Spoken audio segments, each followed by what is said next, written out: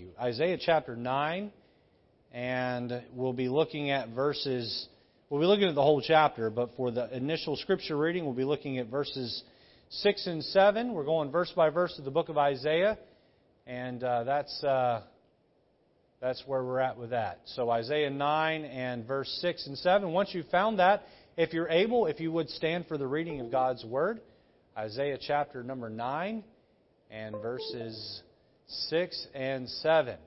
Amen. We've pulled Brother Tom off the bench and put him in the sound booth tonight. He's only back there a couple of times a year. All things considering, I think he's doing a great job. So be patient with us. We're patching along while our tech guy is kicking back, drinking lemonade, and sitting on a hammock somewhere. So, all right, let's look at verse 6 and 7. The Bible says, "For unto us a child is born, unto us a son is given, and the government shall be upon his shoulder, and his name shall be called Wonderful, Counselor, the Mighty God, the Everlasting Father, the Prince of Peace. Of the increase of his government and peace there shall be no end, upon the throne of David and upon his kingdom, to order it and to establish it with judgment and with justice from henceforth even forever. The zeal of the Lord of hosts will perform this." So the title of the Bible study this evening out of Isaiah 9 is this: The King is Coming. The King is coming. Let's pray together tonight and ask God for His help in enlightening us as we study this passage. Lord, help us tonight. Help us to understand the verses. Some of this is a little bit wordy for what we're used to. But Lord, help it to be simplified and, Lord, yet understood. And may the power of the passage affect us. And, Lord, may it bring about, Lord, a deeper appreciation for your first coming, and also encourage us that you are coming yet again. And that in your second coming you will rule and reign, and all of the hurt and heartache that we carry through life will be gone as we get to rule and reign with you. We look forward to that time in Jesus' name. Amen. You can be seated. You can be seated. Well, the King is coming. If you could advance that next slide there, that'd be great. You're working on it? Okay. Isaiah chapter 9, we have come to the point in the book of Isaiah where King Ahaz is still on the throne in Israel, and he is still ruling Israel. And of all of the kings that would rule and reign during the era of Isaiah's a time of prophecy, all of them would be men who would do right in the sight of the Lord, except Ahaz. Ahaz was the one king who did that which was evil in the sight of the Lord. And we looked a couple of chapters ago how that Isaiah was not honoring the Lord. He was trying to make an alliance with Assyria and possibly even Egypt, while Syria, a separate nation, Syria and Israel, the country to the north of him, while they were making a pact, an alliance, a confederacy against him. And Isaiah went to Ahaz and he said, "Trust the Lord, and He will even give you a sign." And we saw that sign was that a virgin would conceive and bear a son. And we know that's come through in the form of Jesus Christ Himself. And so we come to Isaiah chapter 9, and we still have more prophecy being given by Isaiah about the coming Christ. And so in this chapter we have two different prophecies that come together almost seamlessly. We have the first coming of Christ found in the first two verses, and we have the second coming of Christ. Furthermore, the chapter 9 of Isaiah can be divided up into two sections. How many of you have paragraph markers in your Bible? A paragraph marker in your Bible. If you look, you'll see a paragraph marker at verse number 8. And so that's where we have a change of thought. And just as is common in much of Isaiah's prophecies, he'll be on point talking about all that's going on with the current time, and then he'll switch over and he'll start talking about prophecy, and he'll bounce back and forth between the two. Well, he's going to begin chapter 9 talking about the prophecy, the coming time, the first and second coming of Christ. And then when you get to verse 8, he then moves back to current time that he's living in and the state of things as they are. So we'll begin by looking at some prophecy this evening, and then we'll finish out the message by repeating many of the points that Isaiah has been making to the nation of Judah and the nation of Israel in regards to their wickedness. So let's jump into the outline tonight as we try to understand Isaiah chapter 9. And notice point number 1, the promise of the coming Messiah. The promise of the coming Messiah.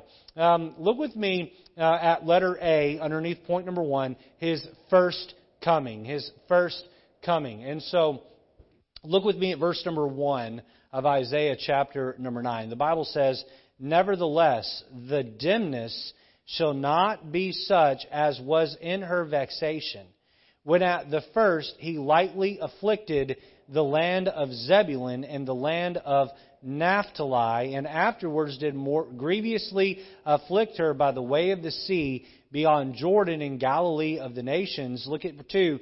"The people that walked in darkness have seen a great light. They that dwell in the land of the shadow of death, upon them hath the light shined." Now, when I sat down to begin to put this together, I read verse number 1, and like many of you that might read through the book of Isaiah when you're doing your devotions, I kind of did a head scratcher after I got through with verse 1 and said, that's quite wordy. What does that even mean? And I had to really dig and parse the verse to really understand what it meant there. Look back with me at verse number 1. Let me kind of do some explaining as we go here, okay? Look here. "Nevertheless, the dimness shall not be such as was in her vexation." What does that mean? That means that these regions, which will be described momentarily, were in great vexation. They were under great sorrow. They were under great attack. And there was a time of tension and hurt and pain in the land. And there's going to come a time where that will not be the case. There's going to be a time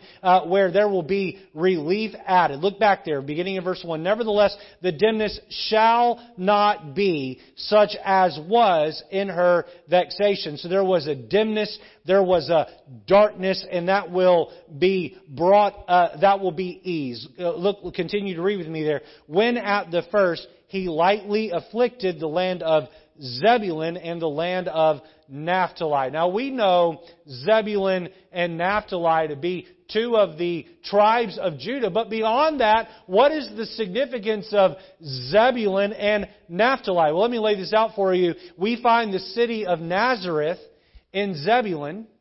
Anybody familiar with the city of Nazareth?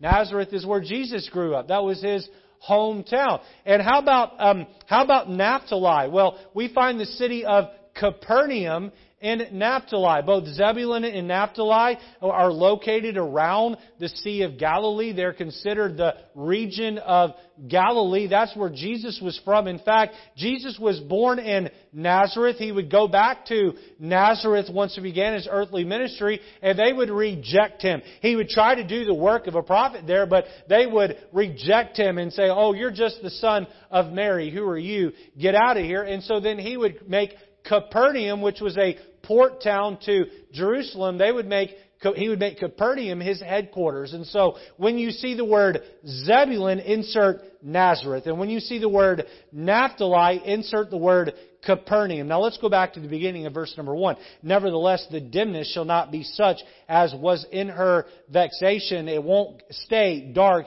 "When at the first he lightly afflicted the land of Zebulun," or Nazareth, "the land of Naphtali," or Capernaum, "and afterward did more grievously afflict her by the way of the seas beyond Jordan in Galilee of the nations." Now let's offer some historical context to what we're looking at here. We're on the next slide there, the letter A, the first coming. But what are we talking here? We're talking about Isaiah writing during a time where Zebulun and Naphtali are under siege and under attack,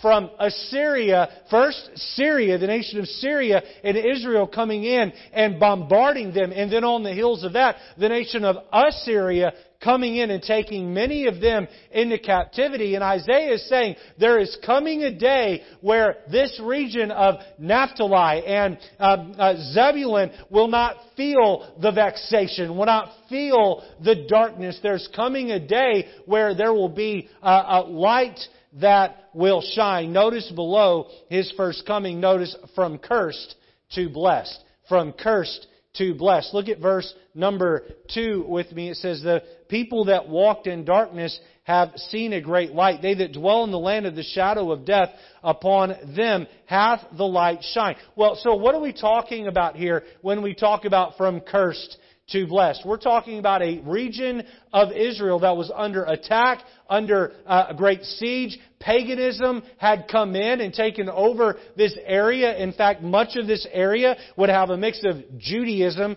and paganism and sort of a fusion of the two into their own religion. And what would happen is that the Lord Jesus Christ would grow up in Nazareth. He would live in Capernaum. Much of His ministry would exist in this region of Naphtali and Zebulun. And He would take that region from being cursed to blessed. Turn it over in your Bibles to John chapter number 1 and look with me at verse number 46. John chapter 1 and verse number 46. Here Jesus is beginning His earthly ministry, and Matthew, Mark, and Luke, especially Matthew and Luke, kind of work into Jesus' earthly ministry, whereas Mark and John just sort of get right to it. Look at John chapter 1 with me and look at verse 46. Here He's calling His disciples, and here we find His encounter with one man named Nathanael. It says, and Nathanael said unto Him, can there any good thing come out of Nazareth? You see how Nazareth had a reputation?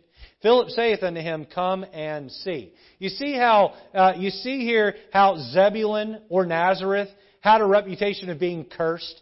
It would be like saying today, can any good thing come out of West Virginia? Amen? Can any good thing come from insert that area of the country that maybe is looked down upon as being less than? And that was the other side of the tracks, if you will. And this was a region that was cursed. And what did Philip say to Nathanael? He said, come and see. Now when you say Jesus of Nazareth, the thought is, well, then Nazareth must be a good area. It went from being an area that was cursed to an area that was blessed. But furthermore, it went from being a place of darkness to light. From darkness to light. Now back in verse number 2 of Isaiah chapter number 9, we see the first coming of Christ. It says, the people that walked in darkness have seen a great light. They have dwelt in the land of the shadow of death. Upon them the light shined. We know Jesus was born in Bethlehem, and that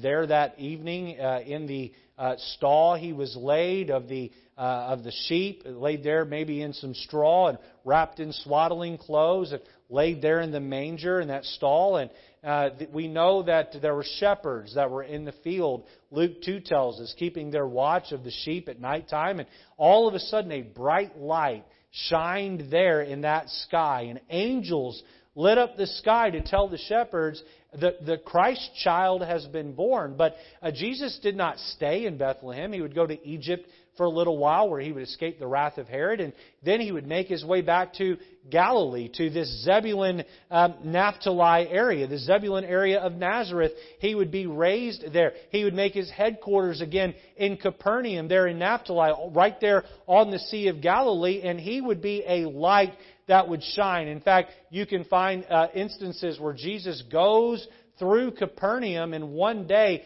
and performs 5, 6, 7 miracles. You may remember that He touches the hand of the withered man, and then right after that He's trying to be taken by Jairus to his home to heal the little girl that's sick. And on His way, the woman reaches out and touches the hem of His garment, and He says, well, who touched me? And it was the lady. She was made whole from her issue of blood. And then He makes His way into the home of Jairus, and there his daughter lay dead, and He raises her back to life. And then He goes to Peter's home, and He takes the mother-in-law all in in one day, and He heals her and raises her up all in one day. And then He heals a leper on the same day. All of those miracles took place in the city of Capernaum. John chapter 8, verse number 12. Turn over to John chapter 8 and verse number 12. Jesus was the light that came into the darkness. Understand that from the close of the Old Testament until John the Baptist came on the scene, you had several hundred years of what we call the silent era. There were no prophets speaking. Judah laid under bondage to first the Medes and Persians and then the Greeks and then on to Rome. They were under Roman rule now, and they're still following their Judaism, and they still have their temple and all of this, but there just seems to be this darkness, as though God has quit speaking to them, and then John the Baptist comes on the scene, and then Jesus comes on the scene. Look at verse number 12 of John chapter 8. Then spake Jesus unto them, saying, I am the light of the world. He that followeth me shall not walk in darkness, but shall have the light of life. Aren't you thankful that Jesus is the light of life? I have to say, there have been times in my life where things have been pretty dim and pretty dark. I have felt like I was maybe under some kind of curse, right? Everything in my life was going wrong. You ever been there, right? Your car won't start, and so you go out and buy a new battery, and you get the new battery in there, and then a week later it doesn't start again. And someone says, oh, well, then it's got to be your alternator. And so you put an alternator in, and it still won't start. And someone says, well, it's your starter. And after you're about, $900, $1,000 deep, someone says, oh, you've got a head gasket that's blown.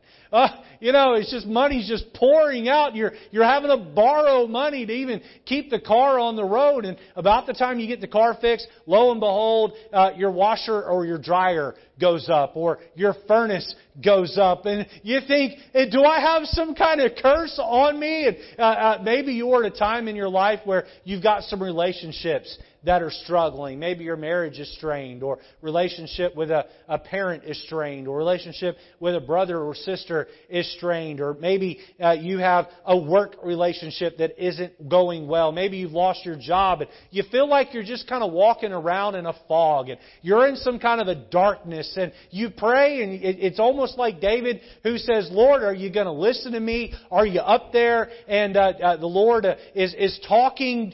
You're talking to the Lord, but you don't really feel like you're getting anywhere. You're sort of walking in that darkness. And Jesus says, just follow me.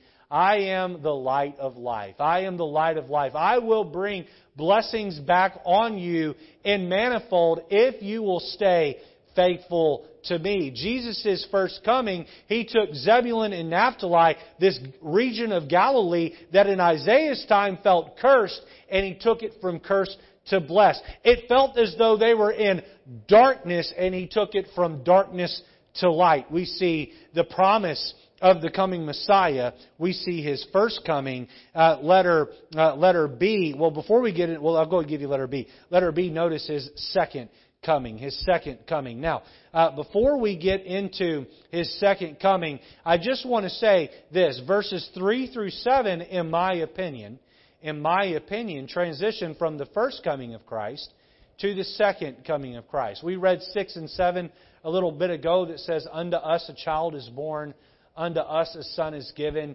And say, well, Pastor, clearly that's talking about the first coming of Christ. And I would say that I don't believe it is. I believe verses 6 and 7 are talking about the second time Jesus comes back. Now, he says, well, He's born. Do you understand that the first time Jesus came and He was born in Bethlehem and laid there in that manger, that announcement was made to shepherds, and most of Israel rejected the birth of the Messiah.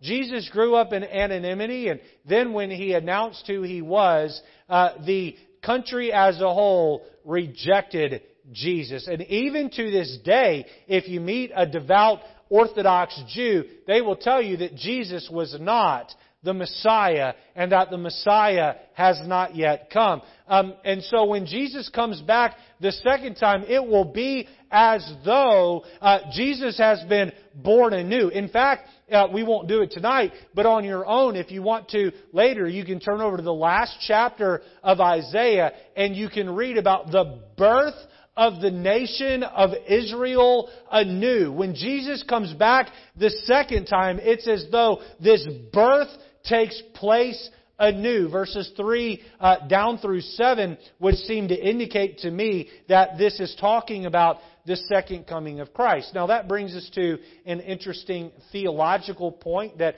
if you're going to understand the Bible, this might not be as much fun to teach as, say, John 3:16 or to talk about the love of God or the power of the gospel. But can I say that if you're going to be a student of the Bible, this is a point I think you need to understand. Did you know that the Old Testament prophets did not understand or have any idea about the church era? That was left as a mystery to them. And so Isaiah, along with some other prophets in the Old Testament, would go from talking about the first coming of Christ right into talking about the second coming of the Christ with no break in between. It would be the first coming of Christ, jump right into the second coming of Christ, and here we have a 2,000-year gap plus between the two. Are you all with me tonight? That era is the church era. You say, well, Pastor, how do you know they didn't know? Well, there's a couple of ways we know they didn't know. First of all, it's not talked about at all in the Old Testament. Second of all, Paul tells us in 2 different books that they didn't know. Okay? Let me show you what I mean here. Turn over to Romans, okay? Romans chapter number 16 and verse number 25. I'll show you this passage first, then we'll turn over to the book of Ephesians, and Paul is even more clear there in Ephesians. Romans chapter number 16, and look with me at verse number 25. There is a gap in the Old Testament where it's not laid out, and you also find this gap with the 70 weeks prophecy in Daniel chapter 9 for Daniel, a gap between the 69th and 70th week, which is the church era that Daniel never fully or ever understood at all. Look with me at Romans 16 and look at verse number 25. The Bible says, "Now to Him that is of power to establish you according to my gospel and the preaching of Jesus Christ, according to the revelation of the mystery," look at that word mystery, "which was kept secret since the world began." What is this mystery that's kept secret since the world began? It is the church era. Look at 26.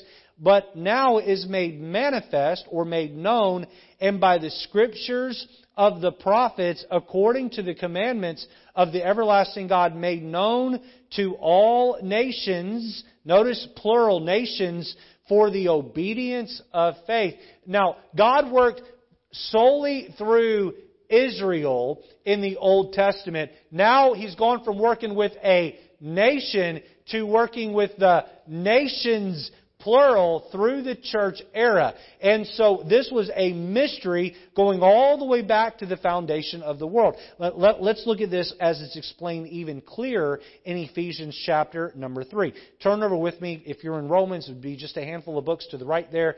1st and 2nd Corinthians, Galatians, and then Ephesians. Ephesians chapter number 3, and we see Paul lay out here for us the idea of the mystery, and that mystery being the gospel and the grace of God through the church era. Look with me at verse number 1, and we'll read down through verse number 6 with some pauses for explanation. Look here, it says, "For this cause I, Paul, the prisoner of Jesus Christ for you Gentiles, if ye have heard the dispensation," the era of the grace of God, "which is given me to you word, how that by revelation He made known unto you the mystery," there's that word again, "as I wrote afore in few words," speaking of His writing to the church of Rome, "whereby when ye read ye may understand my knowledge in the mystery of Christ, which in other ages," this is speaking of the Old Testament, "was not made known unto the sons of men," or the prophets, "as it is now revealed unto His holy apostles and prophets by the Spirit, that the Gentiles," there's the church era, "should be fellow heirs and of the same body and partakers of the promise in Christ by the gospel. So we have a gap between the first coming of Christ in the Old Testament and the second coming of Christ. And now we have a much clearer understanding of what was going on in the book of Isaiah, now that we have the writings of Paul and an entire Bible assembled that we can study. Let me just say this. It would have been next to impossible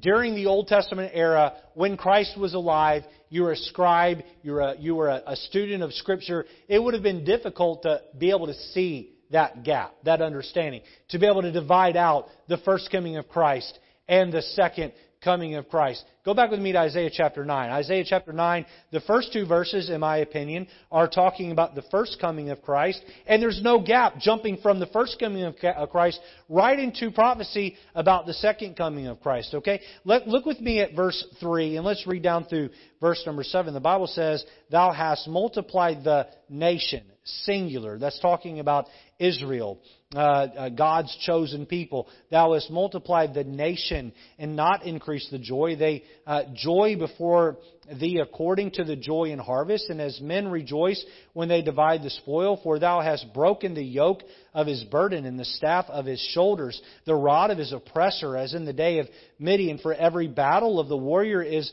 with confused noise, and garments rolled in blood. But this shall be with burning and fuel of fire. For unto us a child is born, unto us a son is given, and the government shall be upon his shoulder, and his name shall be called Wonderful, Counselor, the Mighty God, the Everlasting Father, the Prince of Peace. Of the increase of the government and peace there shall be no end upon the throne of David and upon his kingdom, to order it and to establish it with judgment and with justice from henceforth even forever. The zeal of the Lord will perform this. Okay, let's take those 4 verses that talk about, in my opinion, the second coming of Christ, and let's break it down and understand it. Okay, below His second coming, notice their multiplication.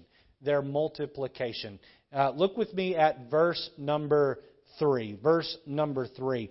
Again, it says, Thou hast multiplied the nation and not increased the joy. Their joy before thee according to the joy in harvest, and as men rejoice when they divide the spoil. The multiplication. Now, since the time that Isaiah was alive, the Jewish state has grown and grown and grown. There are Jews that live in every corner of the world, every country of the world. There are Jews everywhere, just as God promised Abraham. Turn it back to Genesis chapter number 22. Genesis chapter 22 and verse number 15. Now, as you know, much of the Bible is interconnected with each other, and we better understand the passage we're in by looking at other passages. Tonight's Bible study to me is enjoyable because we're going to be in the New Testament, the writings of Paul. We're going to be in the Gospels. We're obviously in the prophets, but now we're in the books of history with Genesis, and then we're going to also be in the book of Revelation here in a little bit. Genesis 22, look with me at verse number 15. We'll read down through verse number 18. The Bible says, And the angel of the Lord called unto Abraham out of heaven the second time and said, By myself have I sworn, saith the Lord, for because thou hast done this thing, and hast not withheld thy son, thine only son, that in blessing I will bless thee, and in multiplying I will multiply thy seed as the stars of the heaven. Here we see their multiplication. And as the sand which is upon the seashore, and thy seed shall possess the gate of his enemies. And in thy seed shall all the nations of the earth be blessed, because thou hast obeyed my voice. Now this is coming right on the heels of Abraham taking Isaac up and laying him down on that altar and being willing to sacrifice him. And God says, because you were so obedient, I'm going to multiply you like the stars in the sky. I'm going to multiply you like the sands on the seashore. How many of you have ever been to a place like Vermont, Brother Potter, out in the middle of nowhere where there's no city lights around, and been able to look up and see stars that are innumerable? How many know what I'm talking about? You've seen such a thing. God said that's how the nation of Israel is going to be, Abraham. That's how your seed is going to become, like the sands of a sea or the stars in the sky. And that prophecy has 100% come true. We see their multiplication. Notice next, their misery. Their misery. Go back to Isaiah chapter 9 and look with me again at verse number 4. And look with me at verse number 5. We saw in verse 3 they'd be multiplied, but their joy would not be multiplied. Look at 4 and 5, and we see that broken down and explained further. And I believe that 4 and 5 would be describing current day and even future up through the establishment of the millennial reign, the state of Israel. Look at 4. For thou hast broken the yoke of his burden and the staff of his shoulder, the rod of his oppressor, as in the day of Midian. This is saying that you're going to break them, you're going to break down their government, and they won't have an autonomous government anymore. We know that came true when Babylon conquered them.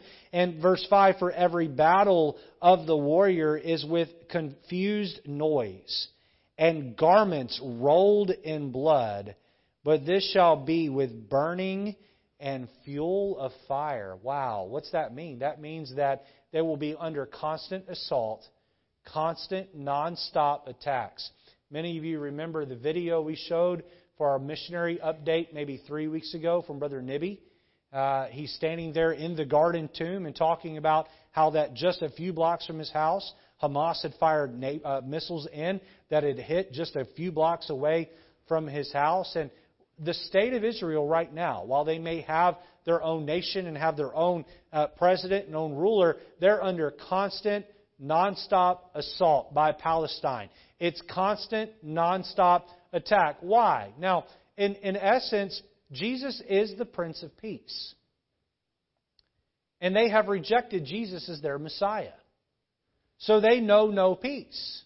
In number, they're multiplied, but in joy, they're not. In joy, they're not. They are people who live under constant assault, constant attack, constant misery. You know, this goes back a long ways. A couple of years ago, my uncle was up visiting, and he's sitting in the living room with me and my dad. And my uncle is a Christian, but not real grounded in the Bible or spiritual things. And he asked me and my dad, he said, why is it that the Jews just seem to always be on everyone's hit list? Why is it that they, throughout history, are constantly being oppressed and attacked? And my father and I gave him, the standard answer, and the lines of, Satan's the prince of power of the air, and Satan's constantly looking to oppress God's people. Look at Holocaust and everything that happened there. Just curious, how many of you have had a chance to visit the Holocaust Museum? I think there's one in New York. I know there's one in Washington, D.C. How many of you have been there to see that? And if you haven't, get there, and it is moving. It is really, you can't describe the emotions that you feel when you go through. Is that how you felt, Brother Okai, Miss Dalton, when you went through there? It was, it's heart-wrenching to see what they did. The mass burial of graves, and just the horrible way that God's people were treated. We see their multiplication.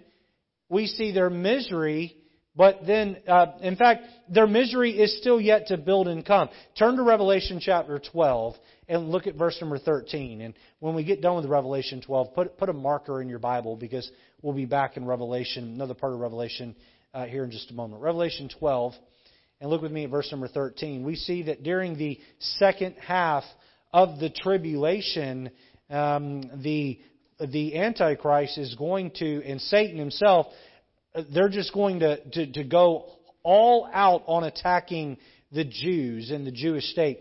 Look at verse 13. It says, and when the dragon, that's speaking of Satan, or in the false trinity, this would be the one that's over the Antichrist. The dragon saw that he was cast unto the earth. He persecuted the woman, that's speaking of the nation of Israel, which brought forth the man-child, that man-child being Jesus. And to the woman were given 2 wings of a great eagle, that she might fly into the wilderness, into her place where she is nourished for a time and times and half a time. That's a reference to 3.5 years from the face of the serpent. And the serpent cast out of his mouth water as a flood after the woman, that he might cause her to be carried away of the flood. And the earth helped the woman, and the earth opened her mouth and swallowed up the flood which the dragon cast out of his mouth. And the dragon was wroth with the woman, or Satan was wroth with the nation of Israel, and went to make war with the remnant of her seed, which keep the commandments of God and have the testimony of Jesus Christ. Well, by this time in prophecy, Israel has come around and accepted Jesus as the Messiah, and Satan has now been thrown out of heaven, where he was accusing the brethren, the church in heaven, and now he's back on earth for the last half of the tribulation. The Antichrist has sat on the throne in the temple, and he has committed the abomination, and that has caused the temple to become desolate of Jews. They have fled and left because they realize this man is not a good guy. And now Satan is using his prince and power of the air to assault the nation of Israel and attack them every way possible. And God gives them some sort of safe haven and protection from this attack. We see their misery. Notice next, their Messiah. Their Messiah. Go back to, put a marker in Revelation. Go back to Isaiah chapter 9 and look at verse number 6. So they're under assault. They've been multiplied. They're miserable in their status, and then all of a sudden, on the scene comes their Messiah to the rescue. Look here, we see the climax of the first half of the chapter. For unto us a child is born, unto us a son is given, and the government shall be upon his shoulder, and his name shall be called a Wonderful Counselor, the Mighty God, the Everlasting Father, the Prince of Peace. Of the increase of His government and peace there shall be no end, and upon the throne of David and upon His kingdom, to order it and to establish it with judgment and with justice from henceforth even forever. The zeal of the Lord of hosts will perform this. How is this going to take place? How is this going to happen? After 7 years of Satan just bringing a great hurt on the earth, and even God raining down His wrath upon the earth, all of a sudden the Messiah is going to mount a horse in heaven. The Christ, the Messiah, will come down, and you'll have a battle with the forces of darkness in the valley of Megiddo, where He will win, and He will establish a new kingdom where He will rule and reign, and the government of the earth will rest upon His shoulder, and for 1,000 years there will be peace on earth. Why? Because the Prince of Peace will rule and reign. Go with me back to Revelation, and let's watch this unfold in the book of Revelation. Revelation 19 and verse number 11. And let's read down through the end of the chapter. Now that's, or rather through verse 20. That's quite a bit of reading, but this is exciting, dramatic reading here. So look there, follow along with me in your Bible. The Bible says here, John is speaking, and I saw heaven open, and behold, a white horse. And he that sat upon him was called Faithful and True.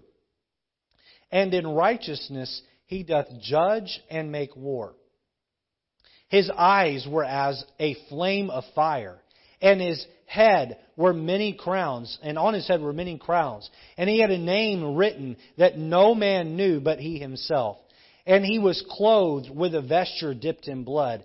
And his name is called the Word of God. And the armies which were in heaven followed him upon white horses, clothed in fine linen, white and clean. And out of his mouth goeth a sharp sword, that with it he should smite the nations. And he shall rule them with a rod of iron. And he treadeth the winepress of the fierceness and wrath of Almighty God. And He hath on His vesture and on His thigh a name written, King of Kings and Lord of Lords. And I saw an angel standing in the sun, and he cried with a loud voice, saying, to all the fowls that fly in the midst of heaven, come and gather yourselves together unto the supper of the great God, that ye may eat the flesh of kings, and the flesh of captains, and the flesh of mighty men, and the flesh of horses, and of them that sit on them, and the flesh of all men, both free and bond, both small and great. And I saw the beast and the kings of the earth and their armies gathered together to make war against him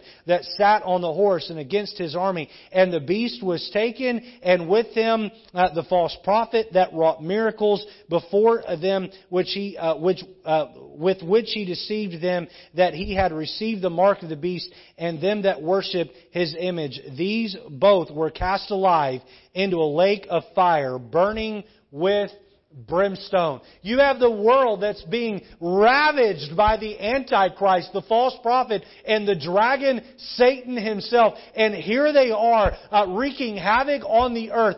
There are people who've taken a mark in their forehead or in their right hand, and these people are persecuting the Jewish state, and they're trapped, if you will, in a corner on planet Earth. And then all of a sudden, out of the heavens comes the Messiah. He's birthed back on earth. He comes on a white horse, and He brings deliverance to His people. He fights that battle, and the enemies are destroyed, and Satan is thrown into hell. And then Jesus rests the government on His shoulder, where He'll rule and reign here on this earth for 1,000 years. Look down at Revelation 20, verses 4, 5, and 6. The Bible says, and I saw thrones, and they sat upon them, and judgment was given unto them. And I saw the souls of them that were beheaded for the witness of Jesus and the Word of God, and which had not worshipped the beast, neither His image, neither had received His mark upon their foreheads or in their hands. And they lived and reigned with Christ 1,000 years. But the rest of the dead lived not again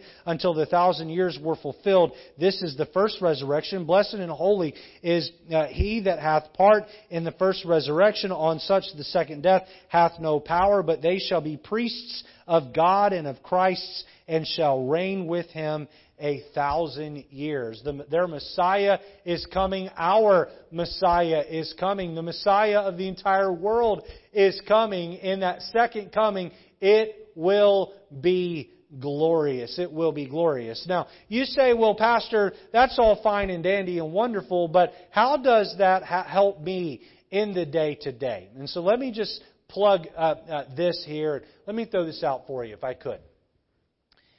You have the book of Revelation, I think, is very, very, very misunderstood. There's a lot of people that like to take the book of Revelation and spend a lifetime studying it. And I think it's great if you understand the book of Revelation inside and out. Okay, John said you're blessed if you read it. And so who am I to say otherwise? All right, it's in the Bible, it's part of our Bible. But why did God give the church the book of Revelation? Because that's who it was given to. It was given to the church. Here's why it was given to us. It was given to us to be the carrot on the end of the stick to say, keep moving forward for the Lord. Here's how everything else is going to play out. And in the end, Christ reigns supreme and wins. During that day in your life, that season in your life, where you just want to throw in the towel on being a Christian, and you want to walk away from it all because you think this is never going to come to an end, just be reminded, Jesus is still on the throne, and all of this is going to play out in His time. There's an old Southern gospel song that words it this way: I've read the back of the book, and we win. Amen? And that's how it comes out in the end. We win. And so in the day-to-day, if you're discouraged, understand that chapters 2 and 3 of the book of Revelation are written to the church about 7 different types of church. Revelation chapter 4, I believe the church is raptured out. Revelation 6, things get kicked off here on planet Earth. And by the time you get to chapter 19, Jesus is coming back. He's kicking Satan around. He's chaining him up. He's throwing him out into hell. And by the very, very end of the book, there is no more more Satan. He's cast away in utter darkness, and we rule and reign. We live with Christ for eternity in a new heaven and a new earth and a marriage. And so we see here that this is to encourage us through the hard times. Now, I want to finish the Bible study tonight let me do this. Let me give you point 2 really quick, and then we're going to come back. And so the slides will be a little bit out of order. And so y'all figure that out back there the best you can. Let me give you point 2, and then we're going to come back and look at the names assigned to Jesus there in Isaiah chapter 9 and verse number 6. Okay? So point number 2. Write this down quickly. The punishment of the corrupt monarchy. We saw, number 1, the promise of the coming Messiah. Number 2, the punishment of the corrupt monarchy. Now, I'm not going to spend a lot of time in verses 8 through 21, only because when you get to these verses, they're repetitive with what we've already looked at in the first 8 chapters and what we'll continue to see throughout the book. So we're gonna blow past these quickly, and then I want to spend a minute or two going over the names of Christ. Okay, so notice letter A, their arrogance and pride. Their arrogance and pride. Verse 8, 9, and 10 talk about how even when their walls are broken down, even when their buildings are burned, in their arrogance and pride, they're going to assume that they can take and replace and build up even without God's blessings, even without God's help. Notice letter B, their adversaries in pain.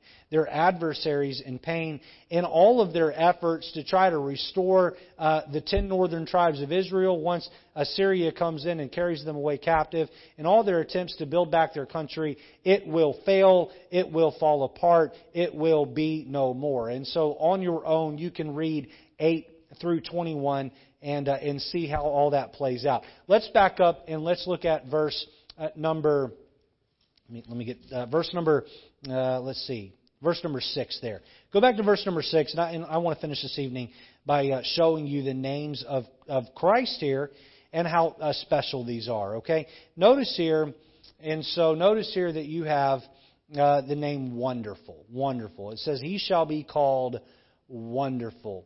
Now, Judges 13:18, we find the same word translated wonderful, and they're wanting to know more about the angel of the Lord in this verse. And the Bible the word for wonderful here in Isaiah is translated the word secret in Judges 13:18.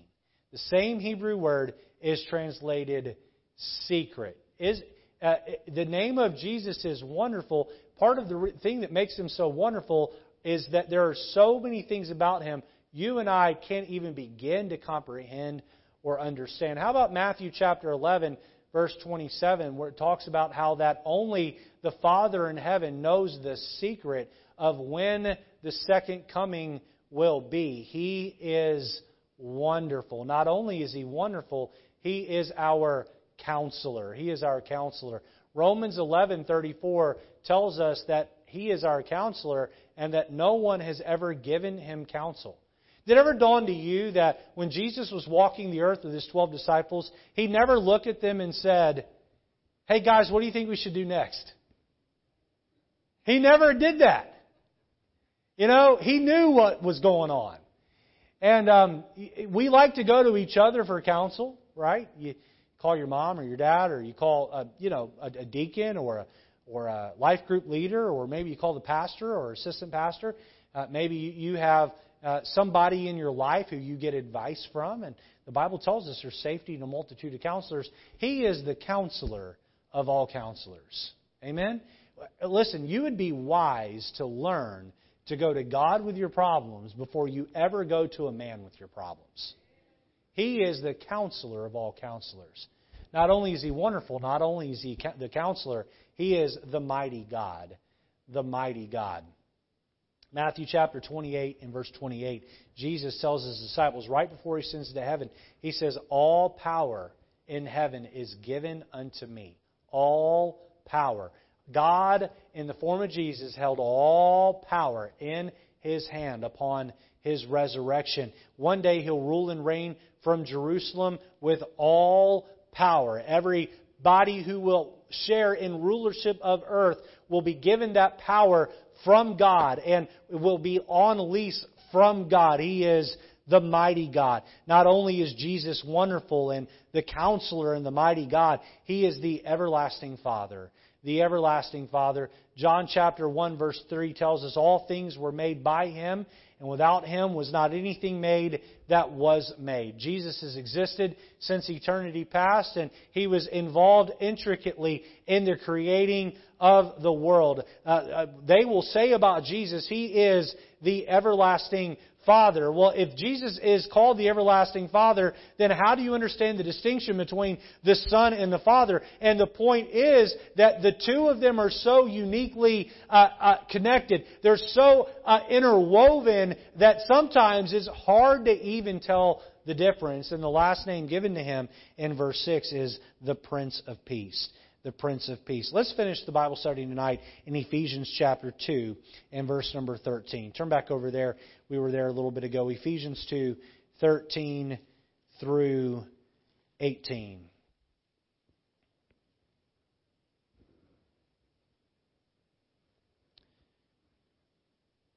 I think this is a great way to finish the Bible study. These verses were an encouragement to me as I studied for this message. Look here, it says, "But now in Christ Jesus, ye who sometimes were far off are made nigh by the blood of Christ. For He is our peace, who hath made both one, and hath broken down the middle wall of partition between us, having abolished in His flesh the enmity, even the law of commandments contained in ordinances, for to make in Himself of twain one new man, so making peace. And that He might reconcile both unto God in one body by the cross, having slain the enmity thereby, and came and preached to you, which were afar off, and to them that were nigh. For through Him we both have access by one Spirit unto the Father." Jesus is the one that brings peace to our relationship with God the Father in heaven. You've heard me say this many times, but the first time Jesus came, He came as a prophet. The next time Jesus comes, He'll come as a king. He's a prophet, a priest, and a king. Right now, His role is to sit on the throne in heaven at the right hand of the Father where He intercedes. He's now our priest. He's our priest, and He brings peace between us and the Father. I saw a clever bumper sticker, KNOW, no Jesus, no peace. NO, no Jesus, no peace. You want the peace in your life. You feel that your life is an upheaval and you wonder what's going on in your world. Isaiah would say in chapter 26, verse 3, the same book, that when we put our mind on Him, He gives us that perfect peace. And He gives us that peace. So I would encourage you tonight to make Jesus the Prince of Peace in your life. The King is coming, and I look forward to the next time He comes because we'll get to be with Him, church. It's going to be a glorious time. Well, let's stand together. We'll be dismissed with a word of prayer. I'm glad you all made it out tonight. I hope the Bible study was a help to you, and I hope it's clearer than mud. Amen. I'm working at home on my swimming pool right now, and when I took the cover off last Thursday, it was black underneath.